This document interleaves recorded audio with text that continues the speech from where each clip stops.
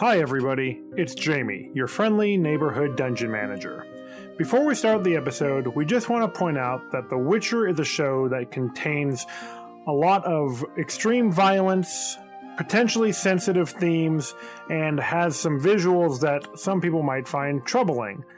And while we try to cover these things as sensitively as possible, sometimes our discussion might delve into some content that some listeners might find troubling. So we just wanted to let you know before we get started, but like I said, we do our best to keep it tasteful and respectful. And now, on to the episode.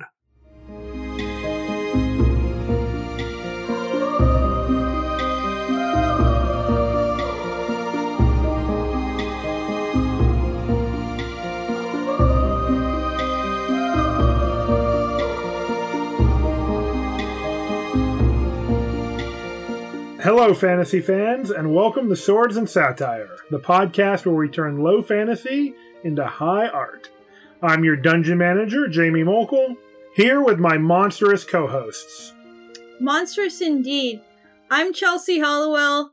I'm actually a monolith that was just minding its own business until somebody screamed really loud a few times, and Rude. I had to lie down. I just don't know what happened. You know what? That happens to me sometimes when I hear, like, a loud scream. I'm just like, I'd rather just be asleep. But then it was the weirdest thing. All of these creatures started flooding past me into the land around me. It's probably nothing. Yeah, you're right. Sounds neat. I should just take a nap. Yeah. Yeah. You've been standing for years. I mean, you must be tired.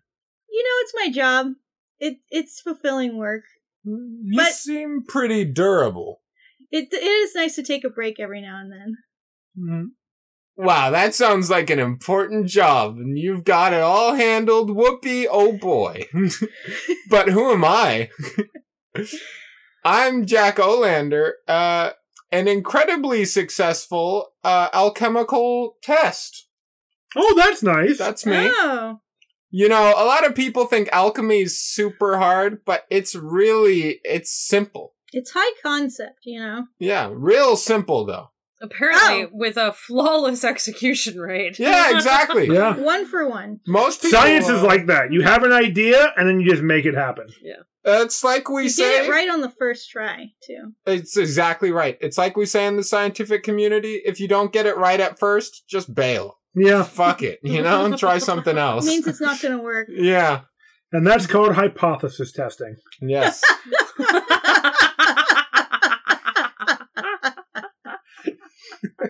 And that's who I am.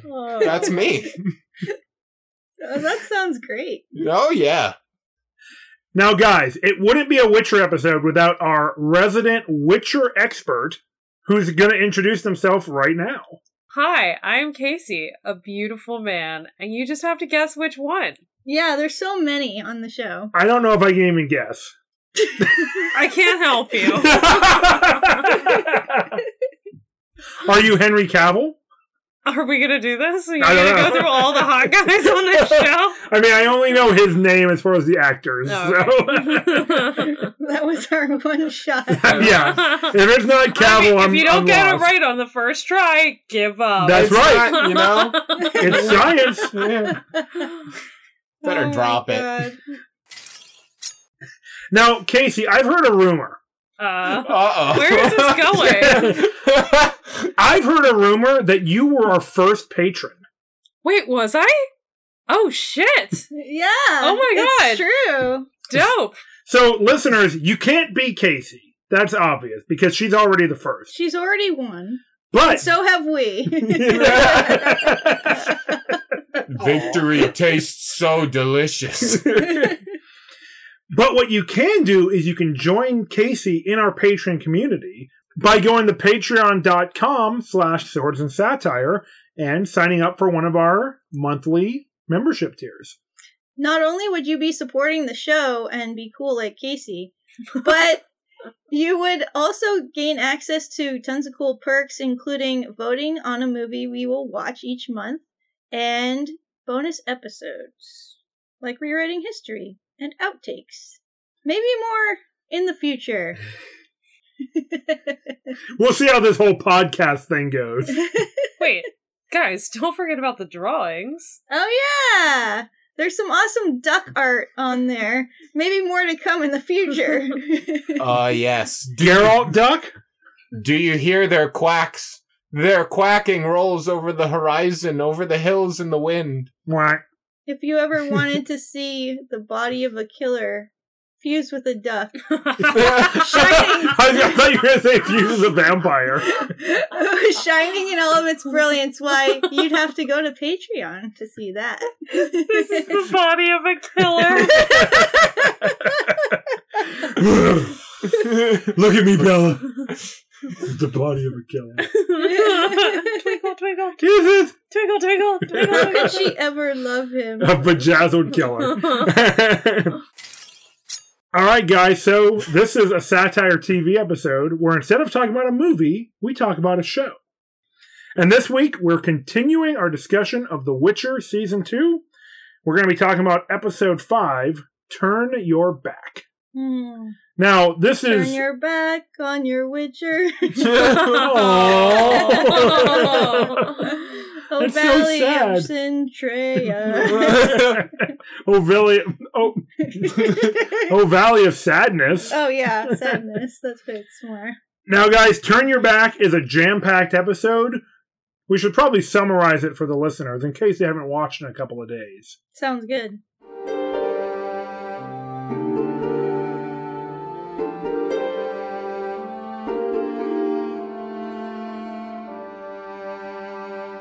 First off, we have Geralt. So last we saw Geralt, he had been portaled to Sintra. Zendrea, please. Okay. Zentrea, specifically to like a library where Istrid, our hot mage boy, was researching stuff. A hot mage and a hot witcher. What are we going to do? Yeah. With the blorbs and the yorbs. Was that in there? This kid has blorbs and Geralt has yorbs. Yeah, okay. exactly. I was like, why are their pecs blue? Okay, sorry. Geralt is there to try to figure out what's going on with the monolith. So he and What's the deal with those monoliths? They just stand there all the time. Sometimes they fall down. Sometimes they take a nap. Chelsea knows. Yeah. So this is a rough one. That means it's a good episode. Yeah.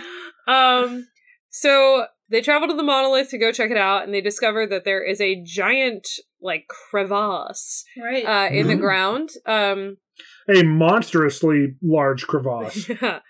And Istrid tells Geralt that he believes that monoliths are these conduits, that with a large amount of energy, they basically can function almost like a portal that allows beings to transfer between the spheres of this universe. And It's almost kind of like they're alternate dimensions, and the monoliths are like conduits or something. yeah, so it's so each sphere had like different populations on them previously. I think it was like the elves, the humans, the monsters. Right. The irrelevant dwarves. Oh, I didn't know it was on the fourth one. Thank you. Yeah. Oh, poor dwarves.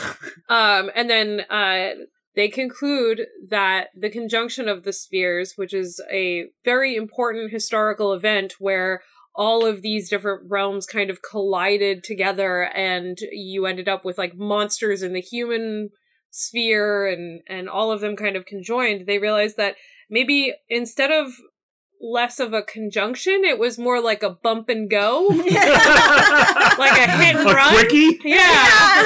Like a hit and run or something. So what this means is that the monsters that had come through the conjunction were the first set of monsters, and the new monsters that we're seeing are actually because these spheres have once again kind of bumped into each other. Bumped uglies. Yep, and the monsters have come back through this conduit kind of portal, and they are more evolved. They've obviously evolved over time, so they're different than they were previously. Which we've alluded to in an earlier episode with the Leshy. Yeah. And then Geralt and Istrid, for some reason, talk about Yennefer. And they realize... Why did you say that name? So, Geralt learns that Yen's alive, and Istrid realizes that Geralt knows her, and it kind of is implying this is the beginning of a shitty love triangle, which is my absolute nightmare. And then all of a sudden, you hear Ciri screaming all the way from Kaer Morhen, and Geralt's like, gotta dash. But I just want to pose something real quick. What if instead of a love triangle, Geralt and Istrid are like, you know how we can really show Yen? That is the opening of a porno. Let's get back at Yen by banging each other. All I'm saying, Netflix top-rated show, if that happens. Yeah. Istrid's hand just touches Geralt's waist and says, I hear Kaer Morhen's very cold this time of year. We can dream. That cuts to them being warm. Just by a fire. Yeah. Yeah, so we know that Ciri is kind of the one who's kind of bringing all these monsters in. We're learning through what she and Triss do together. Triss helps her conduct a ritual to tap into her genetic memories. You know, like you do. And during the ritual, it's not going as planned. Triss says that it shouldn't work the way it is. What is wrong with your brain, girl? The people in the memories can see them, and they shouldn't be able to. And then she sees a lot of important people from her past, and she gets to a tree where she sees who is probably an elven ancestor of hers. She also sees her parents on the night they died. Yes.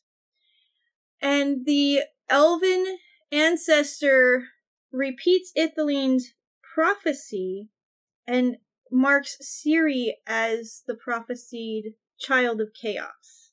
And we see the Wild Hunt riding in, and that's when Ciri had called out to Geralt, and he heard her voice echoing through the monolith, which was kind of cray. But they did that ritual because Triss wanted to help Ciri kind of tap into her own history and help her feel like she belonged to something, because she was going to do something very dangerous with Vesemir and take a mutagen that they created with her blood to become a Witcher. And first new Witcher in years. It kind of backfires because after Triss saw the Wild Hunt and Ciri's ancestor tried to choke Triss to death, Triss kind of was like freaked out and told Ciri she was going to destroy them all. You know when your dreams try to kill your friends? So, yeah, Triss isn't being very comforting right there. Ciri goes back to Vesemir, almost has them takes the mutagen. Vesemir is kind of hesitant, and then Geralt comes back right at the last moment and stops it. And basically tells Ciri that, you know, she can't take the mutagen just to run from her past and avoid her feelings. They have to let go of hatred so that they can move on. And I thought that was a really poignant moment. And he tells her to go pack her things, but we don't know why. Meanwhile, back in Redania, Yen is concerned about the smashed loot that we saw at the end of the last episode, and instead of taking the ship with the elves to head back to Zintria, she sets out back into the city to find Jaskier. Because she seems to have softened on him a little bit, and she doesn't want him to be, you know, beaten to death like tends to happen in Redania. Yen tries to recruit the assistance of a sex worker to find her friend. That doesn't go super well until the woman says, well, you know, when I lose a man, I always look right where I left him. So Yen heads back to the bar, and we find that Jaskier is actually being tortured by a mage that we met at the beginning of the episode named Rince, who is a fire mage who is trying to find information about Geralt and Ciri because he's hunting down Ciri on behalf of a mage, of a sorceress named Lydia that we don't know much about. But basically, Yen shows up, pretends to be a drunken wife of Jaskier who is mad that her husband's not home. She takes a swig of alcohol, and when the fire mage Rince tries to basically threaten her with flames, she spits a fireball in his face. proving that she's not quite as helpless without magic as she might have thought she was. Her and Jaskier run out into the town, get into a lot of hijinks that include being accused of Yen being a sex worker, and they're chased down kind of through the streets. Yen sees the sex worker from before who was helping her, is indicating to her to come over. She follows, and it turns out that it was a trap that was set for her. Jaskier finds Yen in the possession of some guards who are saying they're going to execute her. And then Yen, while hearing the voices of the deathless mother, decides to take her bargain and disappears in a teleportation event. Jaskier is apprehended for peeping. And Yen is sent to the hut of the Undying Mother, the chicken-legged hut of the Undying Mother, where the Undying Mother tells her that the best way to get her power back would be to find a young girl of elder blood Siri. who looks just like Siri, but with old lady hair. Yeah. And she's supposed to steal her magic back, or like steal chaos back? Something like that. More next time, I bet. Well, the Deathless Mother tells Yen that she can steal it back by taking Siri to a monolith in Zentraya. Right. Or Sintra.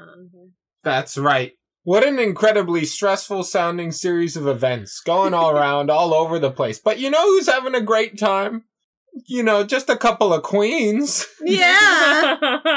The Queen of the Elves, Francesca, and the badass sorceress, Fringilla. She's the queen of Casey's heart. That's right. They're bonding. They're Yeah. becoming friends. They're partners in crime. Yeah, that's right. War crimes, that is. No war crimes yet! No, I thought we were. What happened? You betrayed me, Jack. Well, no, they can be lovable and scoundrels. I love them. So far, there's no scoundry. Oh. Is not- scoundry? I mean, Fringilla has a very questionable past, and so But does that was Francesca. her past. Who knows what's gonna happen next? That was like 2 months ago. More- I That was also like- don't know what Francesca has done. I predict that their future holds more genocide. Yeah, Francesca was just sort of like angry. That's not a war crime. Emotions are valid. She Sure. was leading her elven fighters to massacre humans Yeah. whenever they could. You know what? It's not a war crime if there's no laws. It's valid. She was retaliating against Humans? genocide. Sure. Yeah. Yeah. The Geneva Convention was written in an ancient script no one can read anymore, so it doesn't apply. Sure. Anyway, they're just having a great time. They're bonding. They're friends. It's great. And you know what else is nice? Kahir finally gets to come home. Aw. True. It's probably great, right? Yeah, he sort of went a little lighthouse crazy on the boat ride over. He started making some Willem Dafoe-like faces. It's true. And it seems to have maybe gotten his face stuck in that position. It's true. Honestly, His mother told him if he makes those faces, it's going to get stuck that way. it's a good change if you ask me. Moms do say that. What the hell? Yes, that's right. So he gets to come home. He gets a little sassy with the elves, including Philavandrel. Do you know who I am?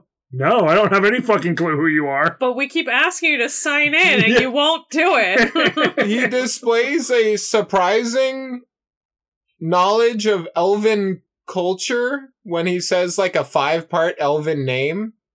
That impressed me. I didn't know much about that. Yeah. And then another, I'm gonna say ominous, bittersweet thing that happened. Dara is accepted back into a group of elves. He is there. And last we saw Dara, he was being recruited for a little skullduggery and or cloak and dagger action. That's right. But you never know. Maybe he will just double cross them. I mean, it would make sense, honestly. Yeah. It would. He has no allegiance to a bunch of people who imprisoned him. Yeah. It's true. But anyway, we got 2 homecomings, and a friendship. Sounds pretty great. Zentrea's where it's at. They're having a great time. Visit Zentrea today. Do you work for the Zentrean tourist industry? All hail the white flame. Oh shit. Sounds pretty convincing to me. Yeah. We did it. We I did can't it, believe guys. we did it. That was so hard. Now let's analyze this son of a bitch.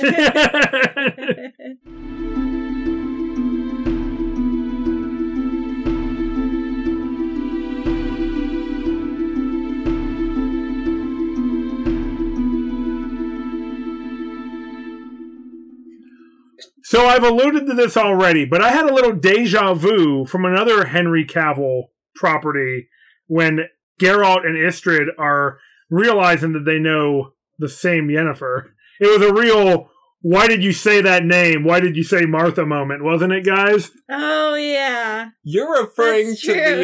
the fan favorite moment from Batman versus Superman. I am referring to that very moment where Henry Cavill says, save Martha, to Batman. They also argue about what her nickname is.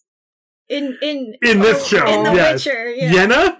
I think you mean Yen, Yeah. actually. Ooh, cringe. You're embarrassed. I'm sorry. I'm embarrassed for you. Oh, I It's Yen. actually just call her yeah. Oh yeah, I just call her. Yeah, well, we won't get into Tisea's nickname for her. Uh-oh. Even though actually She's like, we I will just be. call her Peggy. Yike! Yeah. What if Tisea did show up in that moment, though? That would have been guys, wild. It's Peggy. Anyway, it's fucked up. Yeah. Yeah. Winnie the Pooh's a real son of a bitch.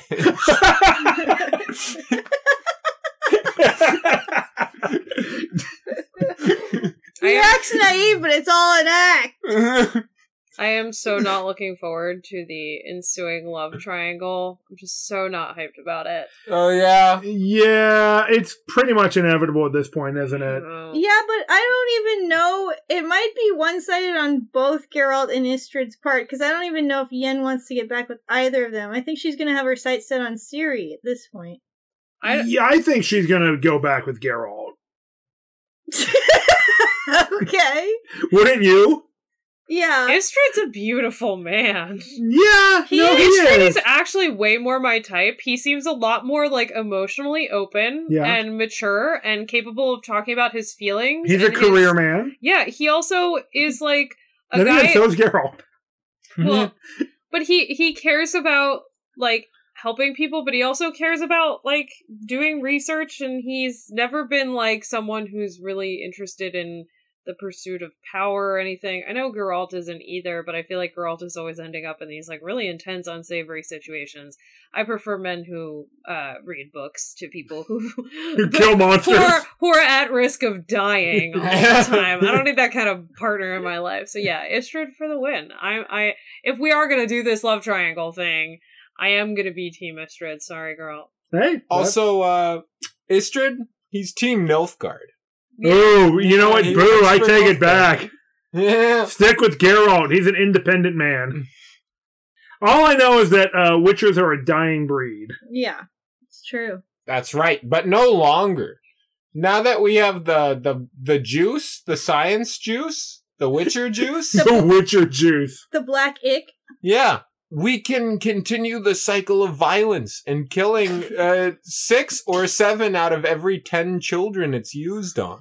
I think that part is interesting though when they discover like we can make the Witcher mutagen again. I think there's a little bit. It's not as long of a conversation as it should have been, but No, it's not. It the is. conversation between Triss and Vesemir, who are like, should we even do this? Is this ethical? Vesemir is having horrendous PTSD flashbacks about doing the mutation on Geralt and other Yeah. kids from Yeah. Geralt's cohort, it seems like. And it's like, this sucks. And Ciri's like, okay, do it. He's like, all right, sure, fuck it. Well, I mean, but he's also like, oh, this is hopeful. Like, it's, No, he is. I understand. like yeah. Vesemir is frustratingly both like very against the process of making a Witcher, and then also like really stoked to be able to make more Witchers. And I'm like, this is bizarre, because when he's talking to Triss about it, he's like, this is great, we're gonna make tons more.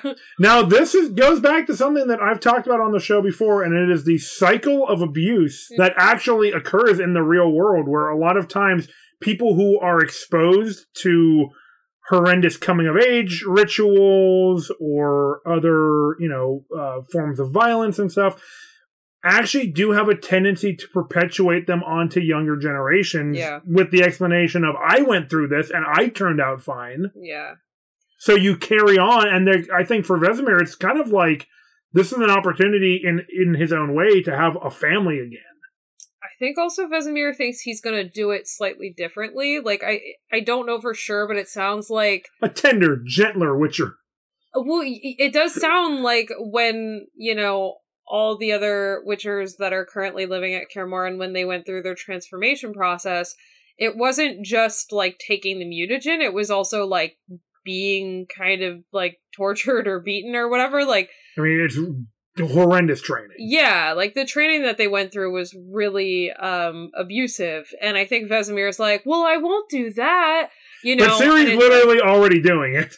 Yeah, but, like, it's this weird thing where, like, I think, the child of an abusive parent is like, I'm not going to abuse my kids. So instead of, like, physically abusing their kids, they just, like, neg the shit out of them. And it's like, well, I'm glad you, like, don't hit your kids, but, like, this also isn't any good. It's, like, kind of the cycle of abuse, like you're saying, but I do know that sometimes people will be like, oh, I'm going to try to stop this abuse. But they're short-sighted, or maybe not short-sighted, but what's the word for it? Like, blind. They're blind to seeing how there are other forms of abuse that they are perpetuating. So yeah, and it's complicated here, of course, because to some extent, right now in this world, witches are kind of important because there's a bunch of monsters that are popping out of the ground, and the witchers that we see at Kaer Morhen are some of the last in the world.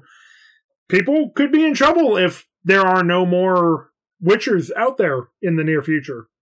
Well, Vesemir does seem conflicted. I mean, he is having those flashbacks, and he seems like he both does and doesn't want to put people through the process. He knows that it can kill some people, and he's not, at first, is not willing to put Ciri through that and take that risk with her, but then agrees to it. He's an indulgent grandpa. Yeah, he really is. Well, I know I shouldn't let you eat this ice cream after your bedtime, but come on. It's a very different thing, though. I mean, it could literally kill her. Yeah. So could ice cream after bedtime. Oh my god. Oh god. Oh. He is also, like, hopeful that he could restart his order, though, and make more Witchers. He links it to their history about being protectors of humanity. Yeah, and Vesemir has a lot of pride tied up with that. Yeah. I think also, kind of, to continue on a slightly different train, but based on what you were saying, Vesemir, when he finds out that making this mutagen is possible, he is eager to make it and then test it, and Ciri is like, I'll do it! And obviously at first he's like, but she's like, no, I want to do it. And he is like, okay. And Triss is like, wait, I don't think this is a good idea. Yeah. Shouldn't we wait for Geralt? And he's like, she wants to do it.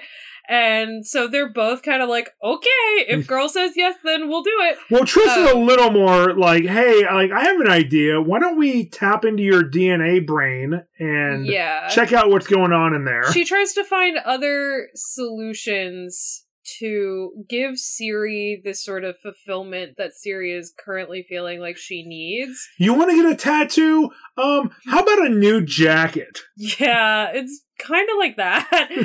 You were saying that the reason that Ciri is going so hard into this is because she's trying to find new meaning in her life. Yeah, she says to Triss how she feels like she has lost a lot, and she feels really responsible for a lot of the deaths around her. And I think she not only wants to find a new purpose or a new goal in life after, like, losing everything that she thought she had. She also, I think, wants to feel like she's making up for the damages that she feels she's caused. Yeah, she's seeking redemption. Yeah. So it's similar to like Yen's need to find a new purpose, but Right. different in that there's a lot of like remorse in this as well. It's not just like I've lost everything and I don't know what to do, which is true for her, but there's also the added like I lost everything and I am the problem and I caused all of this pain and grief. She kind of takes all the destruction onto her own shoulders in terms of responsibility, and she wants to actually do something to heal those wounds. Yeah. I'm really glad that she is indicating some level of, like, awareness of her actions. She even says something to the effect of, like, I'm always thinking about the consequence of my actions, because I remember when she wasn't. I remember when she would often just, like, brashly make decisions without really thinking about how it impacted the people around her. Well, Vesemir kind of recaps Ciri's, like, arc up to this point in this episode where he's like, oh, like, yeah, I thought you were going to be a spoiled little princess. And you are. Yeah. But also, you're a lovable scamp. Yeah. You're training like a witcher. We like you here. But I think she's also starting to really understand the impact of a lot of her actions. Like, I remember she almost got Dara killed, you know? And I remember being really angry about that because she just, like, does not consider anybody else around her because she's a privileged princess.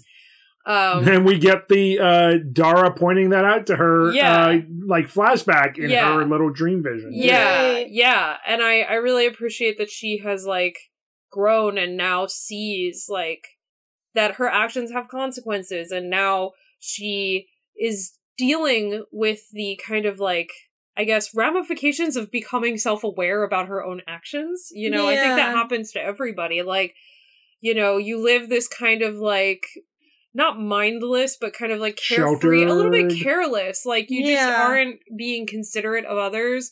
And then somebody tells you, like, you've been stepping on other people's feet this whole time. And you, like, look at yourself and you're like, fuck, I'm an asshole. You know? And I think she's having a little bit of this, like, fuck, I've, like, caused so much pain and suffering. And there's now this, like, self-flagellation and, like, desire to, like, redeem herself. I mean, for a while, Ciri's primary, like, acts of transgression were playing knucklebones with her friends and, like, pretending to be a peasant. Yeah. And then, like, she gets thrust out into the world in season 1 on this deadly, dangerous, life-changing series of events where she, like you said, like, meets Dara and, like, they have some life-threatening encounters and then, like, almost gets killed by the Doppler and like, knows she's being hunted now and all this stuff. Actually, I'm not sure. Does she know? I don't think she knows. She doesn't know that she was the reason for Sintra being taken. Okay. No. I don't think she knows, but I think she does know that, like, the monolith and the monsters might be related to her in some way. Yeah, she does know that. I think Queen Calanthe did tell her that they were there for her and that she had to get away, but I don't remember for sure. We just watched it, but there's a lot that happens in both seasons. Yeah. I think Queen Calanthe implies that they want her, but I don't think Queen Calanthe has ever been explicit in what anyone would want to do with her. And she's obviously very protective of her, and Ciri does know that. Like, Ciri is very aware that her grandma has always been, like, really overprotective of her. She says, like, why have I been protected my whole life? Why have I been so sheltered? Why have I, confined to the castle, basically. Unless she sneaks out. Yeah. She's piecing it together. So, besides trying to find new meaning, she's also trying to find a place to belong. I mean, part of why she wants to become a Witcher is so that she can really feel like she belongs there and she can be like Geralt. Yeah, and I think, like, we see Ciri trying to find her role models often in this season. Like, you know, she imitates Triss's hair, and when she meets the Bruxa in the first episode, you know, she's, like, bonding with her about, I think, like, hair or outfits or something. I think it's well, she gets a dress clothes. from her. Yeah, she gets a dress from her, and she like still has it too. Yeah, and I think she definitely, like, is trying to find her role model, trying to find who she should model herself after. She sees Geralt and sees that Geralt, like, suppresses his feelings and, like, you know, is super stoic, and she's like, I want to be like you, and he's like, no, you don't, and, you know, the classic father-daughter dynamic. Yeah. The irony of that situation is kind of that, like, Geralt is insisting, like, you don't want to be like me, but he is not setting a very good role model to not be like him, because he's like, but Dad, you're so cool. Look at how cool I am. But also, like, he's not leading by example. You know, he's insisting, don't do all the things that I did. He didn't want her to become a warrior. He doesn't want her to become a witcher. He doesn't want her to take the mutagen. He doesn't want, like... He doesn't want her to have any of the things that he had because he feels traumatized by his experiences. Yeah. Well, he tells her, she says, nothing I do is ever enough. And he tells her, you are enough. Oh, that was sweet. I like that really moment. That was really sweet. She seemed to, like, be shocked and take that in. And I don't know if she ever really had anybody tell her that or, like, realize that she could be valued for who she is without having to be something else. I get the feeling that Calanthe kind of did, but hid it under a different stoicism than Geralt's. Geralt has just come right out and said it, which was kind of surprising, honestly. Well, he said something similar to Yennefer, too. Yeah. You know, in you season mean something 1. To me, or you're special to me, yeah. Yeah. Also, real quick, while they're talking in this scene when she's about to get stuck by Vesemir, Vesemir's just sitting there not saying anything, and they're not even acknowledging him. He's like, I guess I'm just an asshole here then. Just with this, like, 5-needle syringe. Just, like, sitting there like, what do I do? Ciri's arm is already tied off. Yeah, and I think the weird thing about this is, like, you know, Geralt is not leading by example, and he's telling her, like, no, you shouldn't follow after me, don't do any of the things that I'm doing, but he doesn't really seem to be giving Ciri much of an ability to call her own shots on her own body.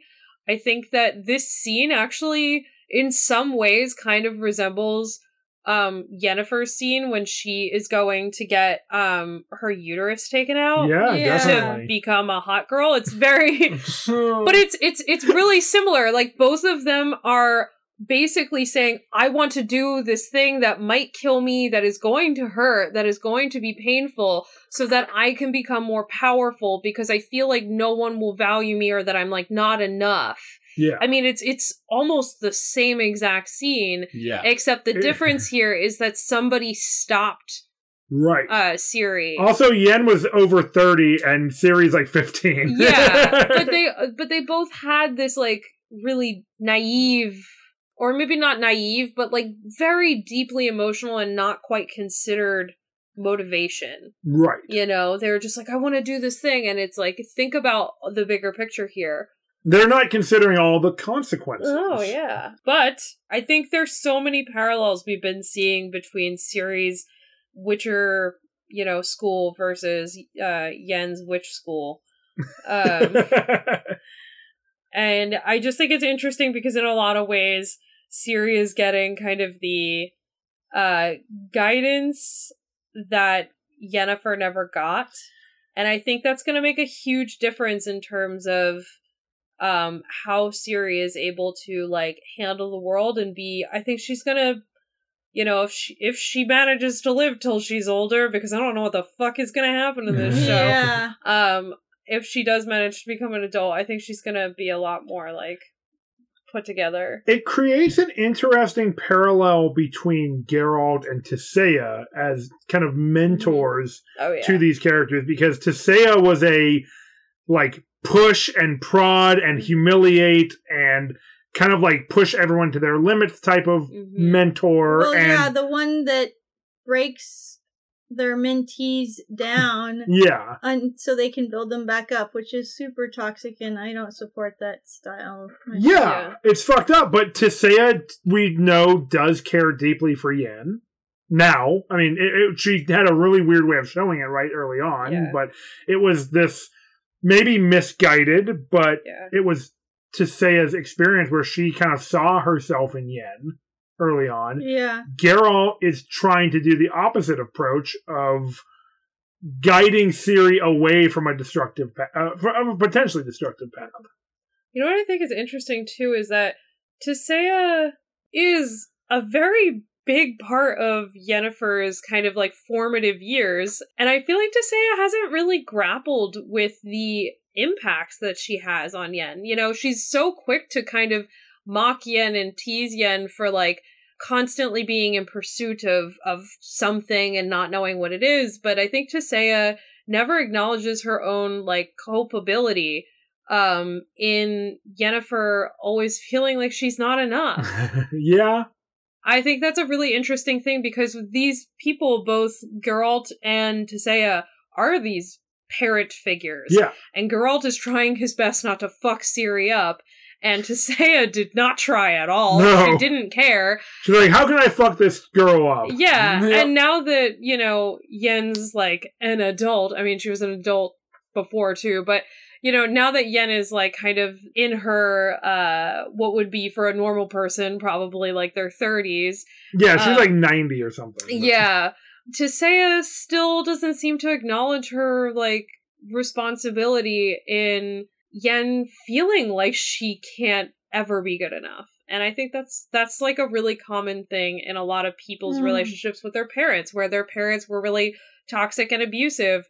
And yet when you're like, yeah, I'm fucked up now because you helped me get this fucked up, and their parents are like, I learned it from you, Mom. Yeah, pretty much. Nobody ever seems to want to take responsibility for that. Yeah. And she's so quick to judge Yennefer, but she's unwilling to see how she might be responsible for some of the things she judges her for. Meanwhile, Geralt is going a more cautious route because he has seen firsthand what a life of violence and witchering will do. Yeah. So we've been talking about Geralt and Ciri's interaction, and he tells her that it's the old hatreds that will hold you back. Mm-hmm. And she kind of talks about her grandmother. And who is filled with old hatreds. Yeah, and this is with Vesemir earlier in the episode when he helps her figure out, he kind of leads her to figure out that she has elder blood and that she's part elven, and she didn't seem to know that. But right. Queen Calanthe does.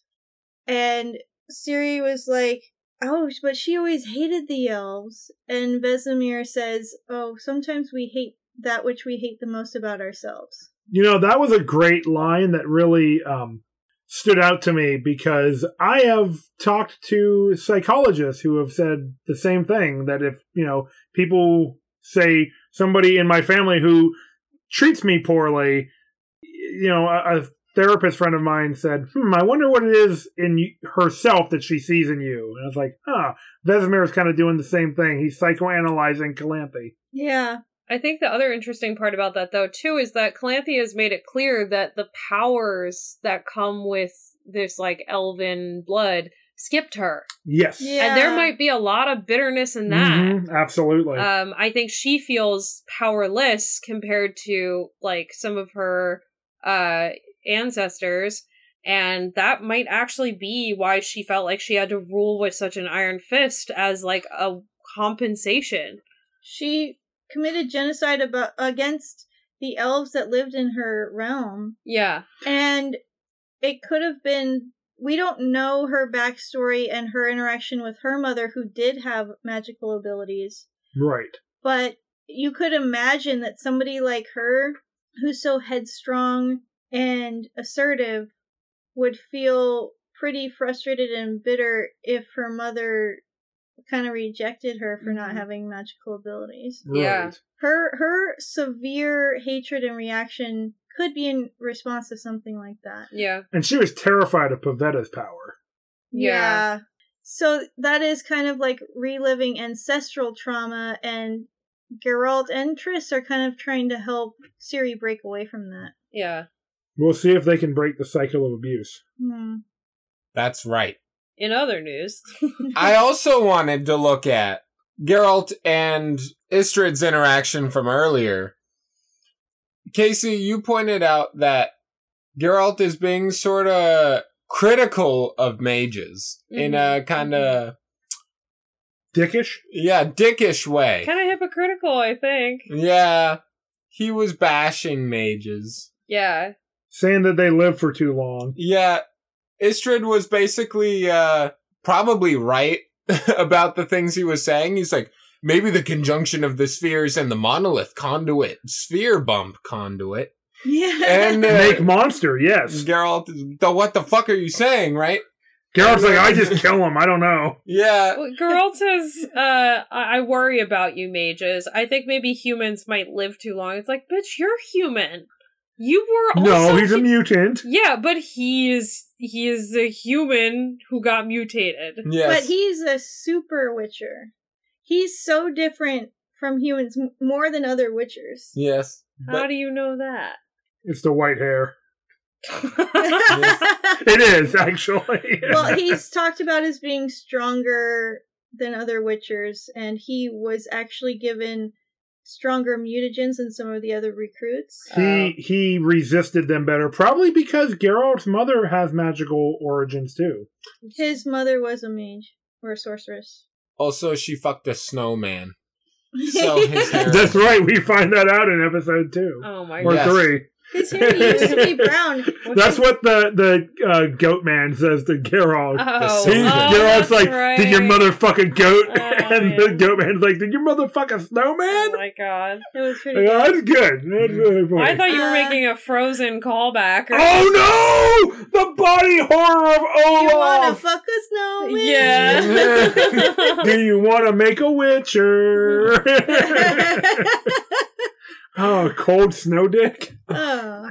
Or is it just another It's carrot? just carrots. You see, I've been impaled can be used in so many contexts. Yeah. You see, it's been like this for years.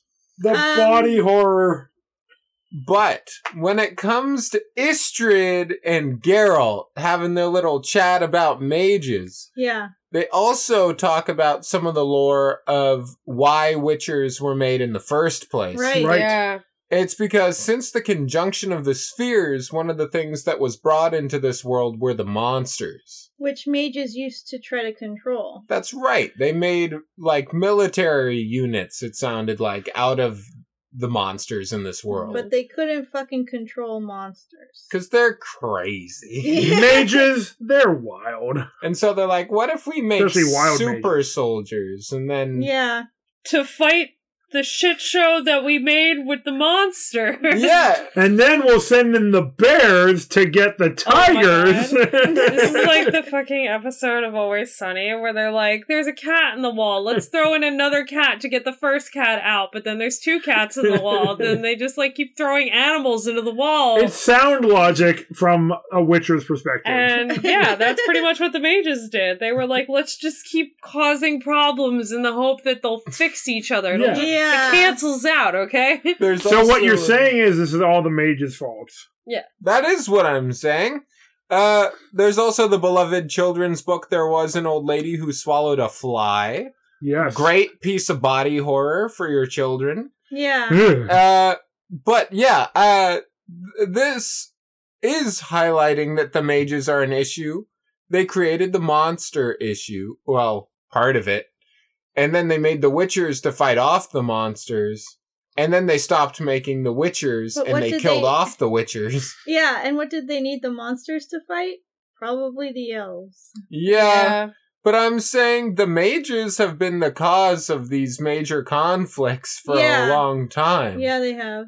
And so when you guys say mages and within the realm of the Witcherdom, when they say mages, does that exclusively mean human mages? It never applies to another race? I think so. And I think it I mean, elves have magic, but I think it's different. I think it specifically means mages are members of the Brotherhood, Right. which are students that come out of Aretusa and Banard. Yeah. And there are other magic users. If they're not a part of the Brotherhood, they're usually called sorcerers or sorceresses. Okay. And then if they are there's another order though, there's the druids. Okay. Right. Yeah. Which Jaskier does mention in the season. Yes. Also, there's Fringilla's new magic users, who she is training in Nilfgaard to basically rival Aretuza and Banard. Yeah, under the White And the Flame. Brotherhood.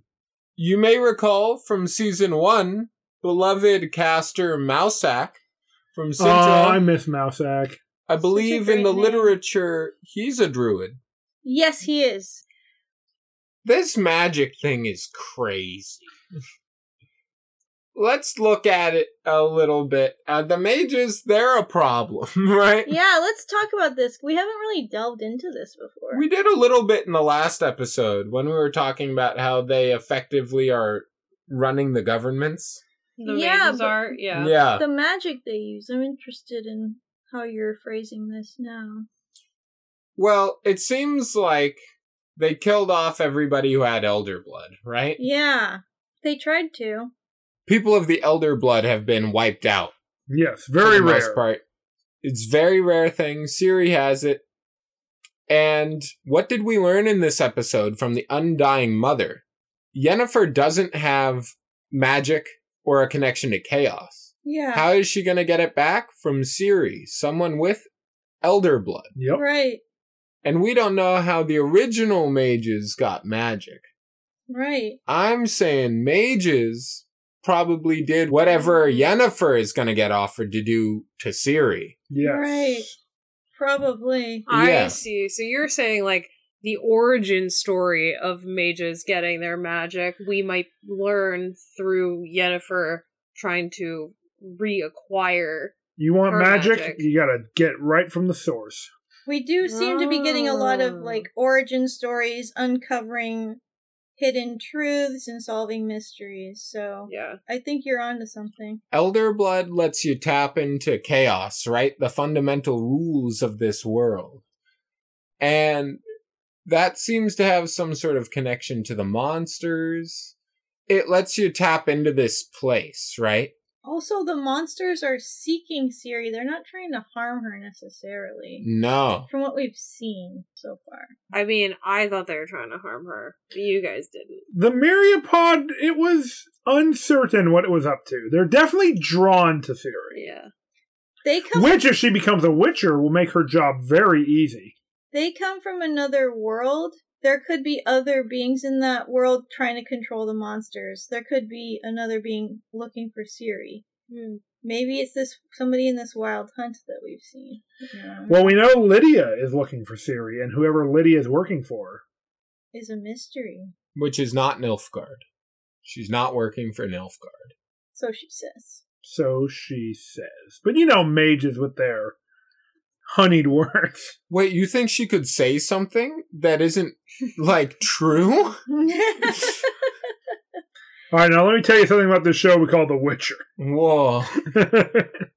I guess the conclusion on the mage thing is they seem to be a chronic starter of wars and Yeah. conflicts and creating new problems to deal with the old ones in a way that is sort of a perversion of nature and an extortion of this world. So, That's its own kind of cycle of violence. yeah. Yeah. And so, Wise. maybe mages are a problem. Geralt, you know, I see his bias a little bit. Yeah. Yeah, they do seem to be untrustworthy. So before we move on, I just want to talk a little bit about a theme that was kind of throughout this entire episode for a lot of the characters, which is powerlessness and helplessness. We start off with this scene of Reince imprisoned. He's behind a wall of that magical inhibiting steel. He is released. He sets out to find Jaskier, imprisons Jaskier, kind of like tortures a confession out of Jaskier, where Jaskier kind of tells him how the sausage is made when it comes to bardic stories. He's like, Right. Listen, I make up 90% of this shit to sound good for an audience so I can make money. Like, you can't get a lot of truth out of my stories. That's not the whole point. We've got Ciri with these feelings of powerlessness that are driving her towards self-destructive behaviors. We also see Yen watching an elven child be separated from their family, and Yen is trying to use her magic. She's like begging with the Undying Mother to let her have power to help this child. And then later on in the episode, when she's basically confronted with death and imprisoned by the guards, she finally makes this deal. But a lot of what we're dealing with are these feelings of helplessness and powerlessness that are driving so many of the characters to different types of actions. Even Geralt, to some extent, he's a really powerful physical specimen, right? But he feels really powerless when it comes to Ciri and how he can give Ciri a better life or to care for her the way that he's supposed to care for his child. And it's really woven together very nicely in this episode. And I think it's another great illustration of why this show is so good at locking in its themes and reiterating them through multiple storylines and seeing multiple characters' perspectives and kind of dealing with similar problems at the same time as we're watching, but spanning across the entire continent. And sometimes, like with season 1, across time. Yeah, parallel lives and parallel circumstances and issues that they all deal with. And it's also juxtaposed, interestingly, with Ciri's whole arc in this episode of having this incredible power to basically recreate something that's been lost. She has these visions inside of her Dol Dusha, which is the Valley of the Soul, this kind of traveling into her psyche that Triss leads her on. Triss is like, this is crazy. Like, this shouldn't be this way. People shouldn't be able to interact with us. Triss was grabbed by the elf warrior woman at the end of Ciri's vision and like is being choked. And she's saying up to this point, like, nothing should be able to hurt us here. This is just your mind's visions and memories and stuff. Yeah. It is way more than that. And it's clearly way more than that. Pavetta is able to kind of communicate with Ciri, Ciri's mother, as they're seeing them on the night or on the day before Dooney and Pavetta were supposed to have died in a ship accident, in a storm on the sea. All this wild stuff is happening. So it's this interesting kind of balance between powerlessness and then people who are powerful and how they kind of cope with that. We talked earlier, too, about how Yen kind of felt powerless without her magic, but she finds a way to use her wit and intelligence to save Jaskier from Rince. Yeah, I was actually going to say that, because, I feel like Yen this whole time has been like, I need my magic, and she has felt so helpless without it, but then she does some pretty bomb-ass shit in order to free Jaskier, and it didn't require any magic. It just required guile and cunning, and I loved that about that scene. But then later, when she is helpless herself, that's when she gives in to the temptations of the Deathless Mother, and I felt disappointed in that scene. I was like, I mean, you guys probably know, I've just been so hopeful that Yennefer is gonna, find meaning outside of her power, and that she won't resort to doing, these really cravenous things, in pursuit of power. I was really hoping that she would be forced to let it go. Oh no, another Frozen reference. She starts singing the song. Yeah. She creates a palace of fire. Yeah. I was hopeful too. I was hopeful that she would go to Zintria and join up with Fringilla and Francesca, even though it's kind of problematic. I do not want to see that happen. I do. I want to see her care about something. I think it would be okay if she went there and she tried to help with the elves, and maybe Fringilla does some fucked up shit, and she's like, you know what, I don't want to be a part of this, but I want her to try. I want her to do something. But now she's on this, self-serving quest, which is just very frustrating for me watching this. It's just, I still have so much hope that she's going to, I don't know, think about somebody other than herself, and she feels like the only way she can ever help anybody is with her power, but she literally proved that that's not true in this episode, and she's incapable of seeing it. Mm-hmm. Well, we'll see what happens when she runs into Ciri and possibly Geralt again in the near future. Yeah. Presumably. Yeah. All right, guys. Well, I think we can head into final thoughts.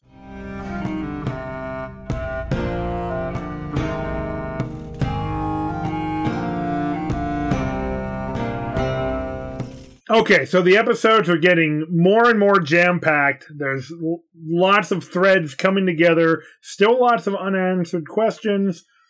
We're past the halfway point, though, so I want to know what you guys are thinking about the season so far. Fucking loving it! Yeah. Oh my god, I'm fucking loving it. I'm so excited for next season. I mean, episode, but also season. Yeah, all of it. Yes. Yeah, I am more intrigued by the writing in this season. I think that the stories are more compelling, the character arcs are more engrossing. It's more interesting to see somebody fall down and then see how they get back up again. Yeah. And who might help them along the way and why. And I think that's something that we all have some experience with, and we can identify with that kind of story. So, I've been enjoying that so far. Nice.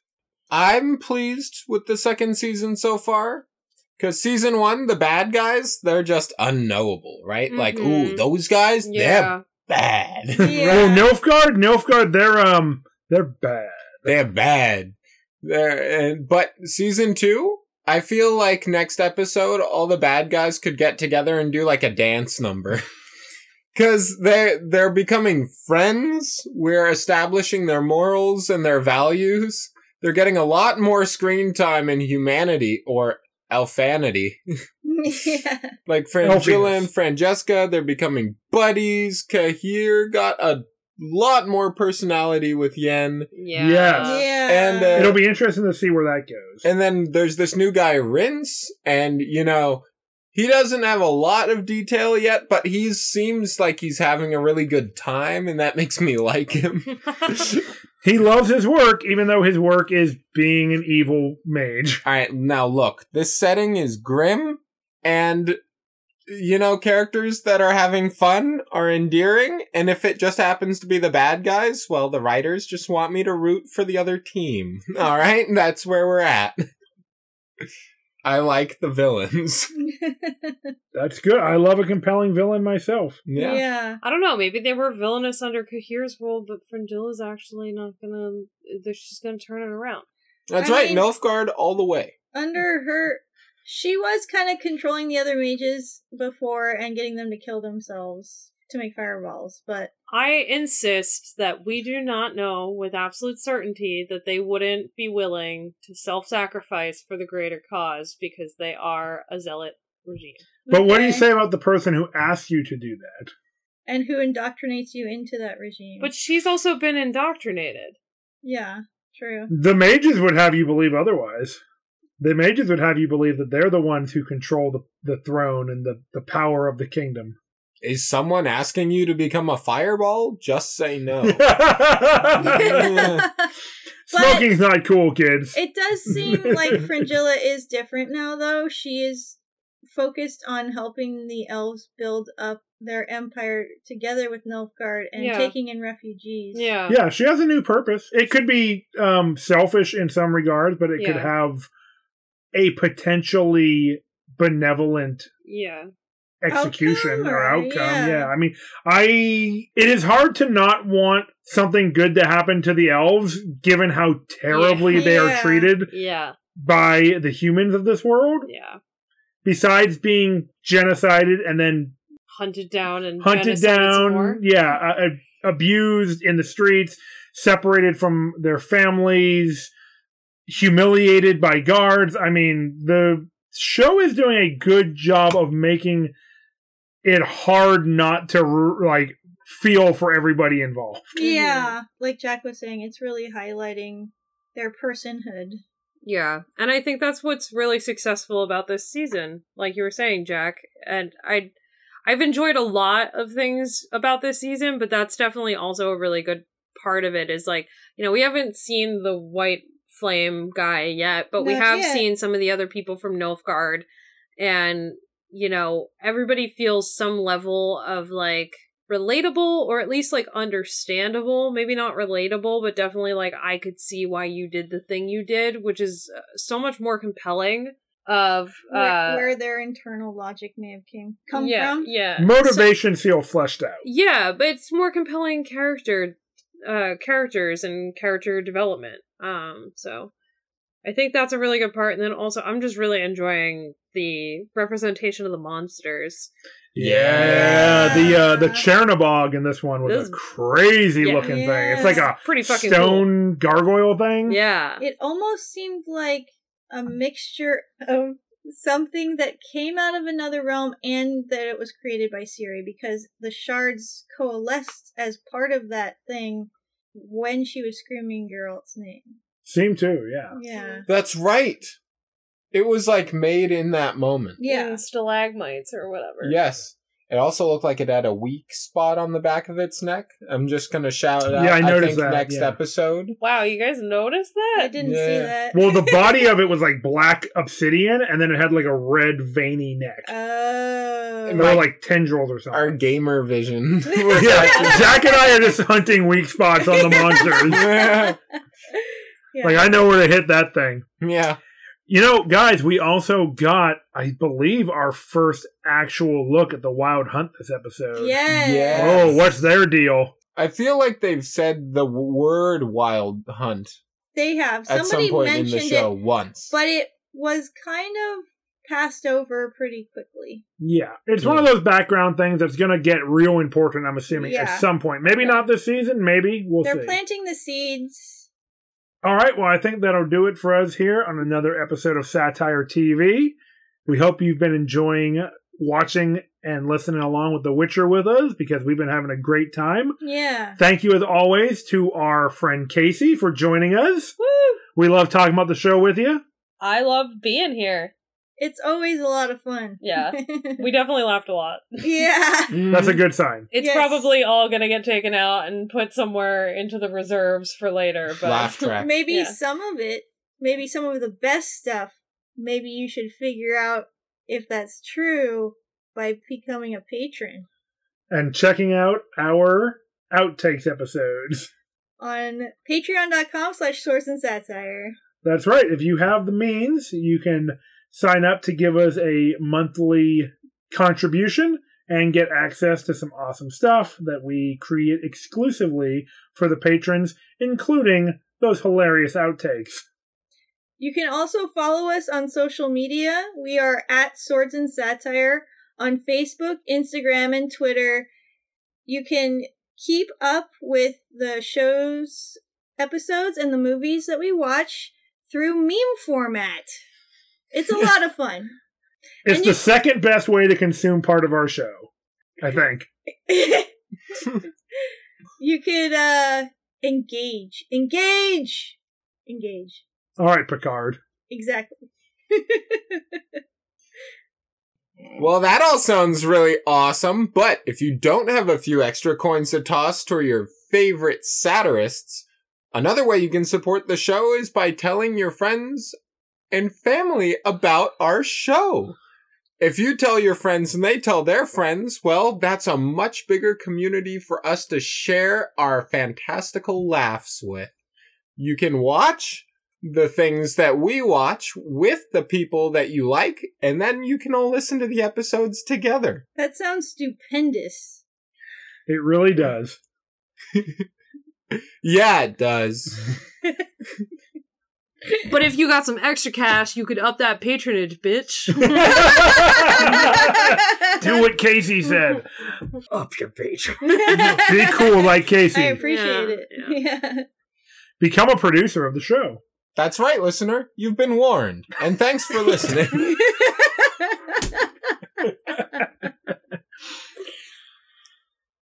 But until next time, Hail Crom!